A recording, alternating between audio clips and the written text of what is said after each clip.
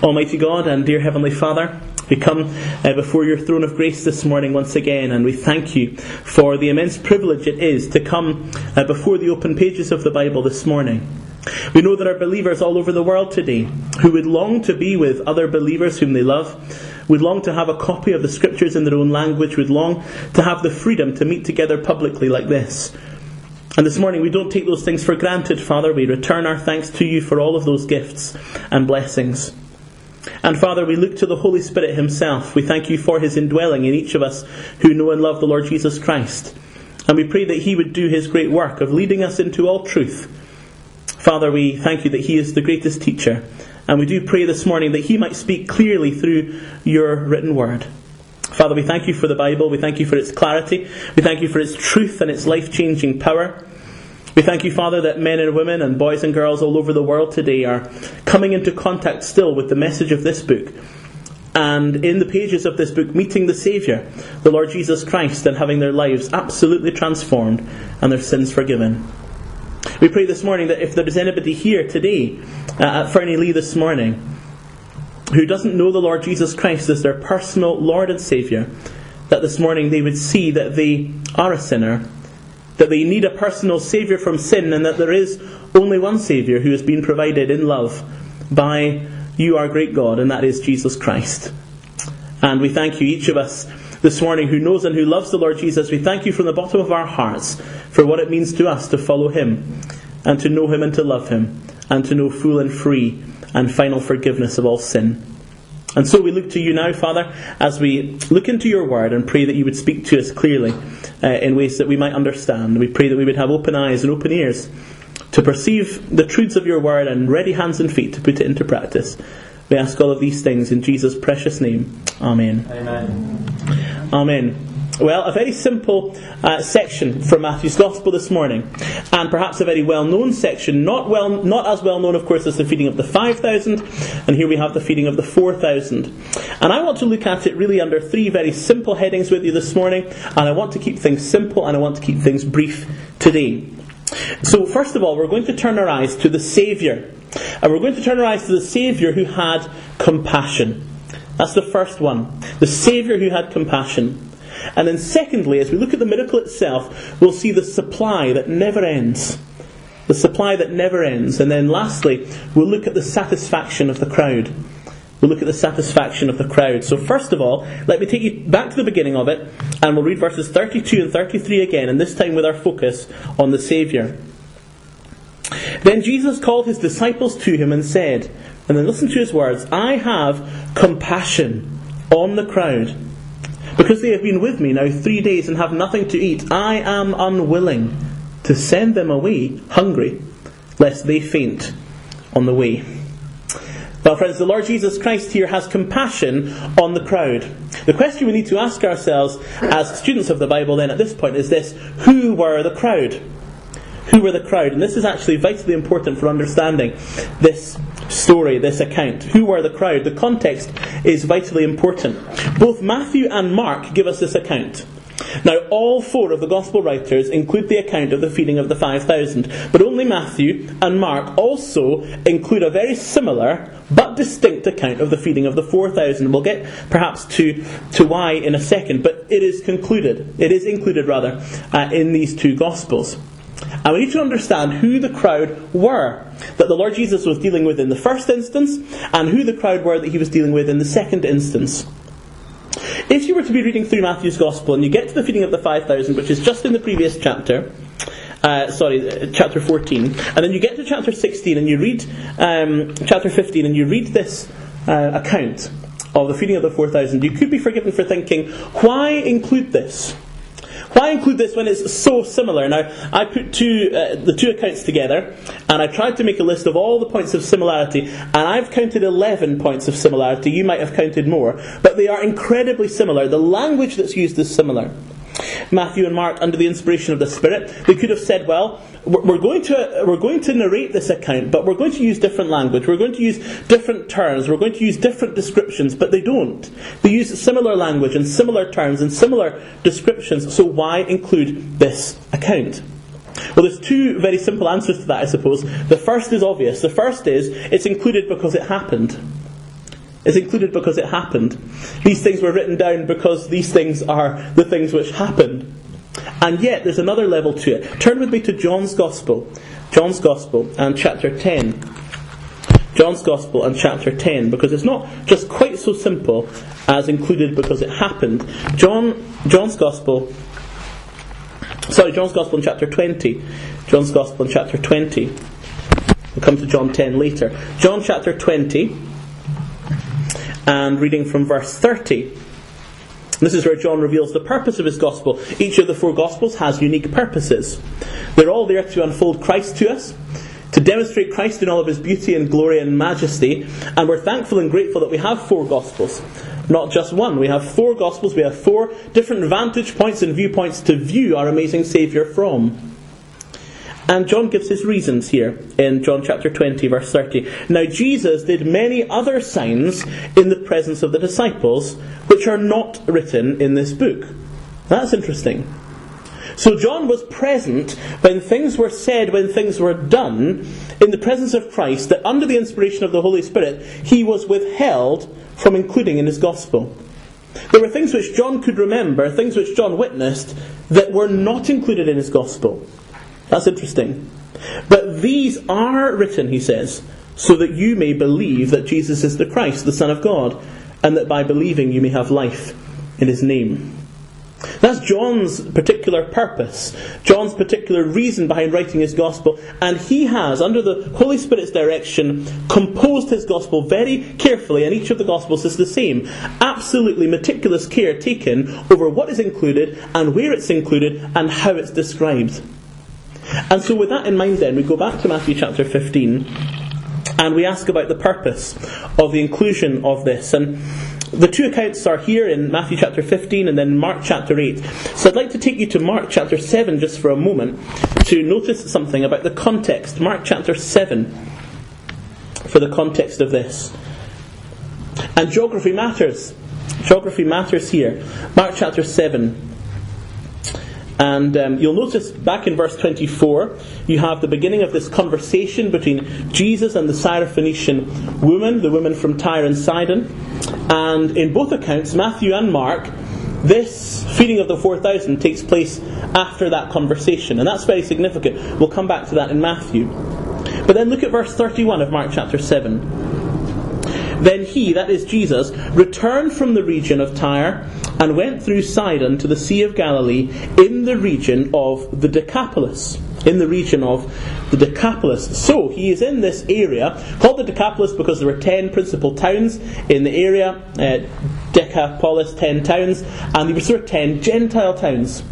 10 Gentile towns. So the Lord Jesus is now firmly in a Gentile area. The customs are different, the people are different, the language is slightly different. This is different territory altogether than when he fed the 5,000 on the Jewish side of the Sea of Galilee with a largely Jewish crowd. Now he's dealing with a Gentile crowd. A Gentile crowd. Gentile people, incidentally, like you and me. Now, I don't know if there are any Jews here this morning, but I suspect not. So most of us, at least, will be Gentile people this morning. So we're dealing with the Lord Jesus Christ interacting with people like you and me, with Gentiles. If we had lived in the region of Galilee, I'm sure we would have lived in the Decapolis as Gentiles. So let's go back then to Matthew. And just a little bit more context. Come back with me to Matthew 10. Matthew 10. Matthew chapter 10, and let's go back to verse 5. Matthew chapter 10 and verse 5. Fascinating conversation between the Lord and his disciples here. He's sending out the 12. These 12 Jesus sent out instructing them. Listen very carefully, friends, to the instructions. Go nowhere among the Gentiles, and enter no town of the Samaritans, but go rather to the lost sheep of the house of Israel. Let me read that again. Go nowhere among the Gentiles, and enter no town of the Samaritans, but go rather to the lost sheep of the house of Israel. So these 12 disciples are given very crystal clear instructions that the people that they are to deal with, the people that they are to bring the message of the kingdom before, are Jewish people. Those who belong to Abraham, Isaac and Jacob, those who are descended from God's people, the Jews, that is the people that they are to go to. They're not to concern themselves with Gentiles, people like you and me. The people in the Decapolis. This is just Matthew chapter 10. We're only 5 chapters later. What's changed? What's changed? Again, Matthew 15. We'll go back to our chapter. Matthew chapter 15. And we'll see this continuing. Matthew chapter 15. And we'll go to that conversation that took place. Now, I'm sure that a brother dealt with this maybe last time or the time before. I'm not sure how you've divided up Matthew. But let's just remind ourselves a little bit of this amazing conversation that takes place between the Lord and this woman. Verse 21, Jesus went away from there and withdrew to the district of Tyre and Sidon. And behold, a Canaanite woman, so a Gentile woman, not a Jew, from that region came out and was crying, "Have mercy on me, O Lord, Son of David. My daughter is severely oppressed by a demon." But he did not answer her a word. And his disciples came and begged him, saying, "Send her away, for she is crying out after us." And then listen to his answer. "I was sent only to the lost sheep of the house of Israel." But she came and knelt before him, saying, "Lord, help me." And he answered, "It is not right to take the children's bread and throw it to the dogs." What an answer. What a reply. She said, "Yes, Lord, yet even the dogs eat the crumbs that fall from their master's table." Then Jesus answered her, "O woman, great is your faith, be it done for you as you desire." And her daughter was healed instantly. There's so much we could say about this, and we're not going to cover it because I'm sure that it's been dealt with already in your studies. But all I want to establish is this, that here there's a very significant conversation between the Lord and this Gentile woman about the relationship between the Lord's calling to come and to make God known and the Gentile people. And this conversation is fascinating. And she comes to the Lord again with this amazing reply, "Yes, Lord, yet even the dogs eat the crumbs that fall from their master's table." The dogs being a derogatory term used to refer to Gentile people as dogs, as outcasts, as those who are not clean, not pure. And she says, "But I need the crumbs from the master's table. I need what is to the Jew first and then to the Gentile. I need this salvation that comes only from the Jews." And just a few verses later, we find the Lord feeding a crowd in a very similar language, very similar way, of Gentile people rather than Jewish people. So this is a fascinating transition in the Gospel of Matthew. We're dealing here with a Saviour who had compassion. And his compassion was not and has never been limited to one nation on the face of the earth. The Lord Jesus came unto his own, and his own received him not. He is the Messiah of the Jewish people, and yet there are people like us all over the world today who are gathering together because we love Jesus Christ. Because we have come to love him. Isn't that remarkable? There are people all over the world today who love Jesus Christ, who are not Jews. We've been brought near by the blood of Christ. And that seemingly impossible separation between Jew and Gentile has been done away with in Christ. And here we are. And we love him, and he's our Lord and our Saviour and our Messiah too. Absolutely remarkable. So that's how important this miracle is. That's why Matthew includes it. That's why Mark includes it. Now, can I ask you a personal question this morning? I want you to answer it in the quietness of your own heart. And the only people who will know how you answer it are yourselves and God. So you must answer it honestly. It's a very personal question, and it is this. This morning as you sit here in Fernley Gospel Hall, 2021, are you satisfied? Are you satisfied? Now, when you ask a question like that, people will have all sorts of different reactions to it, and they might want clarification. And what do you mean by being satisfied? Do you mean, am I satisfied with my career? Am I satisfied with my family life? Well, many of us are suffering a lack of satisfaction because we don't know quite how our Christmas plans are going to go at the moment. Nobody can tell what restrictions are going to be announced even in the next few days. So there's maybe a lack of certainty, a lack of satisfaction. But what does it really mean to be satisfied? To be fulfilled? And I want to suggest to you this morning, whoever you are, I want to suggest to you that true satisfaction is only to be found in Jesus Christ. True satisfaction is only to be found in Jesus Christ. It's even possible, friends, for those of us who know and who love Jesus Christ to seek our satisfaction in other places. And then there are those who maybe don't know the Lord Jesus. I wonder if that's you this morning. I wonder if there's anybody here today who doesn't know the Saviour. And I would suggest to you that until you come to know Him as Saviour and Lord, you will never know what true satisfaction really is. So we find here, first of all, a Saviour, and He's a Saviour who's compassionate, and He's compassionate towards men and women who are not part of the covenant nation. Can I say something very simple this morning? That God loves you. God loves you. And Jesus loves you. He's a compassionate Saviour. It's been said millions of times by millions of people since the Lord Jesus Christ came here to this world, but it can't be said enough, can it? God loves you. And Jesus loves you. And He has made provision. So we'll come to that in a few moments' time. The Saviour. Let's read about the supply then. What is it that happens in this miracle? Verse 33. The disciples said to Him, "Where are we to get enough bread in such a desolate place or desert place to feed so great a crowd?" Jesus said to them, "How many loaves do you have?" They said, 7 and a few small fish. And directing the crowd to sit down on the ground, He took the 7 loaves and the fish, and having given thanks, He broke them and gave them to the disciples, and the disciples gave them to the crowds. Friends, you can imagine the disciples thinking, here we go again. Here we go again. We've just had the experience of the 5,000, and yet again they can't understand how they could possibly feed so many with the little meagre provisions that they have, and yet they haven't come to understand yet that even just a tiny amount in the hands of the Saviour can meet all the need that is required. This is a supply which is never ending. This is miraculous provision from God. And it takes us, as readers of the Bible, all the way back to the book of Exodus, all the way back to God feeding His people with manna from heaven in the wilderness. And that's why I believe that the writers were led to use that word, the desert place, the desolate place. We're supposed to be thinking of the Exodus. We're supposed to be thinking of the manna coming down from heaven, that God alone can provide for His people. There is no lack of supply in God. There is no lack of supply in God. Let me take you back to the Psalms and Psalm 50. Psalm 50. Amazing words in this Psalm. Psalm 50 and from verse 10. And hear about the riches and treasures that lie in God. And the psalmist writes this: "For every beast of the forest is mine, the cattle on 1,000 hills. I know all the birds of the hills, and all that moves in the field is mine." And then this wonderful verse 12.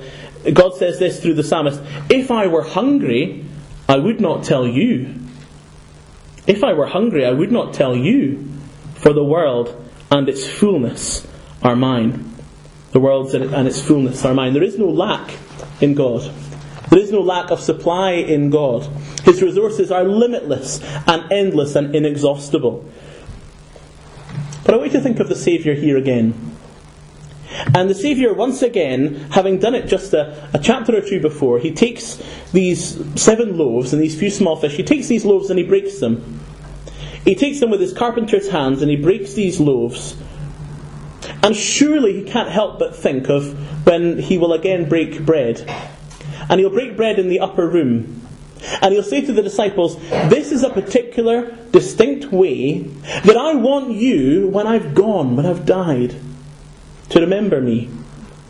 Week by week, I want you to remember me. And the way that I want you to do that is to break bread and to drink wine. And this bread is a symbol of my body." Let me just read those verses to you. Very familiar verses. You don't need to turn to them in 1 Corinthians. Let's just read them from verse 23. And this is Paul writing, who has received it directly from the Saviour. "For I received from the Lord what I also delivered to you, that the Lord Jesus, on the night when He was betrayed, took bread. And when He had given thanks, He broke it and said, 'This is my body, which is for you. Do this in remembrance of me.'" And then he goes on to speak about the cup of the new covenant in His blood. Now, the Saviour takes that bread there in the desert place and He breaks it. And surely it must have been in His mind that He was going to the cross. We've talked about a Saviour of compassion this morning. And He's a Saviour of compassion not just for physical provision here as we see it in Matthew chapter 15. But His compassion would drive Him all the way to the cross of Calvary. In obedience, every step He took towards the cross, in absolute obedience to God's plan of salvation. For God to put redemption into action for sinful men and women like you and me. And Christ the Saviour would, with unfaltering step, make his way to Calvary. And every event that we find in Matthew, Mark, Luke and John, including these events that we're reading about here, was all part of the steps towards Calvary. All preparing the way for that ultimate purpose of the Lord Jesus' life, which was to die on the cross of Calvary. Why? To pay the penalty for human sin. To pay the price for sin. This morning I wonder if you have had your sins forgiven. Have you placed your faith and trust in Christ this morning? And if you never have done it, then this morning is the time to do it. You must do it now. You must do it today. Place your faith and trust in Christ and be forgiven of all sin. So there's no lack of supply. And there's no lack of supply in Christ for the forgiveness of sin. If anyone in Aberdeen today will come in repentance and faith to Christ, they will never be turned away. Because there's no lack of supply. They'll never be told, I'm sorry, there's no more room for you. I'm sorry, there's no more salvation left for you. If you come in repentance and faith, you will always find the open arms of the Saviour ready and willing to forgive. There is no lack of supply. So we have a Saviour who is compassionate. We have this supply which is never ending. There is no bottom to this. There's no exhausting it.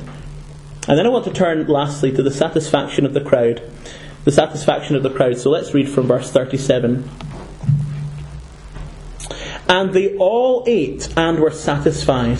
Wonderful words. They all ate and were satisfied. And they took up 7 baskets full of the broken pieces left over. Those who ate were 4,000 men, besides women and children. And after sending away the crowds, he got into the boat and went to the region of Magadan.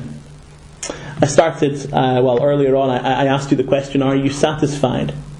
Are you satisfied? I wonder what your honest answer to that is. I wonder what your honest answer to that is, that when all is said and done, in the quietness of your own heart, perhaps in the middle of the night when it's just you on your own, are you satisfied? True satisfaction is only to be found in Christ. And I want to, as we begin to bring our thoughts to a close, I want to think about 3 things that are satisfied. 3 things that are satisfied.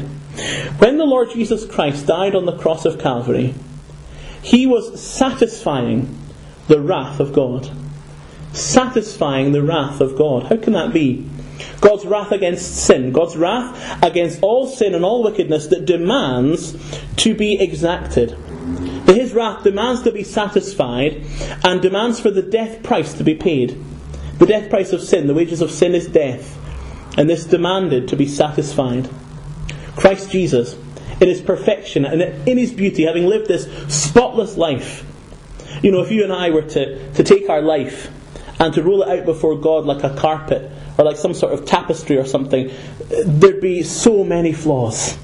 So little to show for all that God has poured into our lives. And yet Christ could roll his life out before God as a sort of red carpet, if you like, of absolute spotless perfection. Not a single word that had to be retracted, not a single action regretted, not a single thought to be ashamed of. Everything perfect and spotless and pure.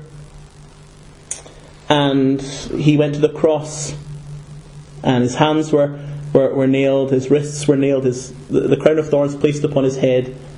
And there he was satisfying the wrath of God. The wrath of God was satisfied in Christ. All the claims of divine holiness and righteousness were met and fully fulfilled in Christ, paying that price that you and I deserve to pay for our sin. God's wrath was satisfied.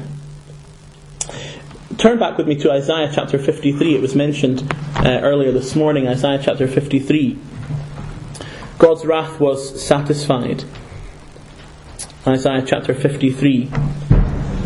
And we see that satisfaction very clearly, prophetically, 700 years before Christ, in verse 10. Yet it was the will of the Lord to crush him. He has put him to grief. It was the will of the Lord to crush him. He has put him to grief. But then for the second aspect of satisfaction, look down with me to verse 11. Out of the anguish of his soul, he shall see and be satisfied. And be satisfied. By his knowledge shall the righteous one, my servant, make many to be accounted righteous, and he shall bear their iniquities. When Christ Jesus died on the cross and he cried out, my God, why hast thou forsaken me? There was a grief, there was a terrible grief there as he felt that separation and as he bore our sin. And yet, the Lord Jesus Christ knew as he went to the cross that he was going to do something to satisfy the just demands of God against sin. And the Lord Jesus Christ is satisfied with the work of Calvary. The Lord Jesus Christ is satisfied with the work of Calvary and will be further satisfied in the redemption of his people. And when we stand before him, made perfect in Christ, when we stand before him, presented to him, he will be satisfied in us. Isn't that remarkable? Satisfied in us. If we were just take a moment just to look inside our own hearts and our own lives, we would never be satisfied. Never be satisfied. And we live in a very unsatisfied culture, don't we? And it's a lack of satisfaction that actually drives the world system, isn't it really? The commercial system. Trying to sell us things we don't need. Trying to convince us that we don't look as we ought to look. Or we're not as clever as we ought to be. Or we're not as successful as we really could be. Or that really we're falling short in every possible area of life. And if only we'll buy their product, then we will be satisfied. And if only we'll enroll on their course, we will be satisfied. And if only we could look a bit more like them and less like me, then I would be satisfied. Where does our satisfaction lie?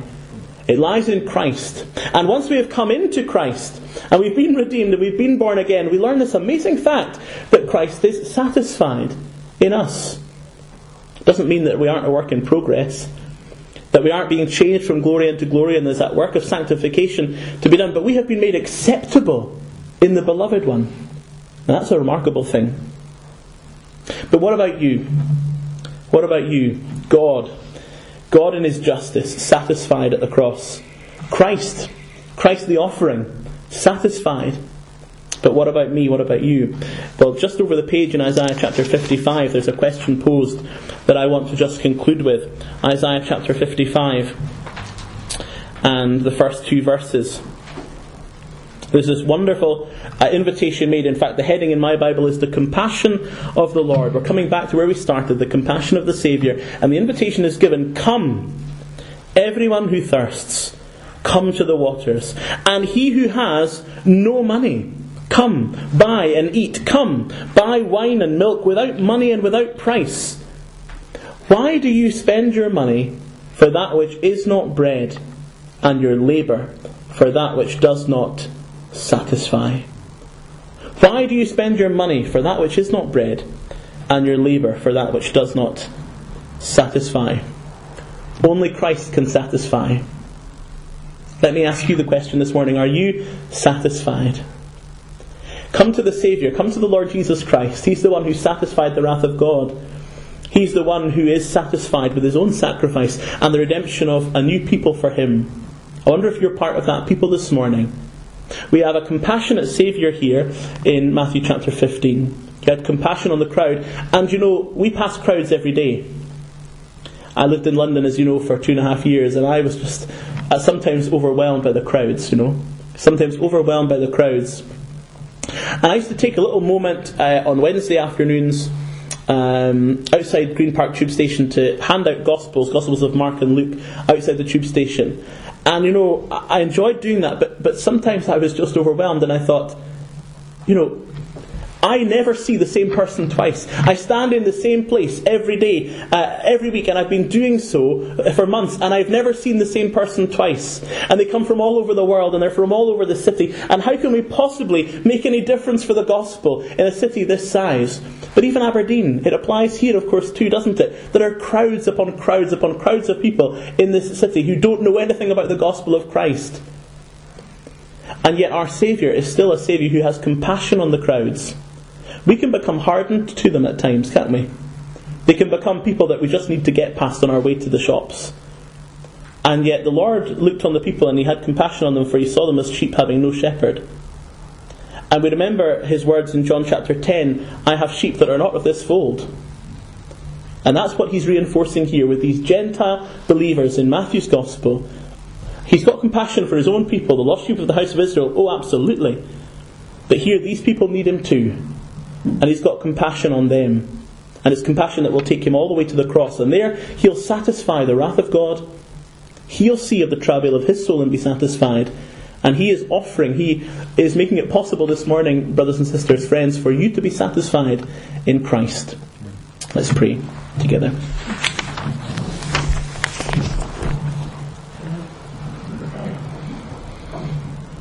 Heavenly Father, we thank you this morning that we have a compassionate Saviour. We thank you, Father, that we have a Saviour who loves, a Saviour who looks on the crowd and has compassion upon them. This morning, for those of us who know and love you, Father, if there is any coldness in our heart, or if there's any callousness or lack of feeling towards unsaved people, we do pray, Lord, that you would break that down.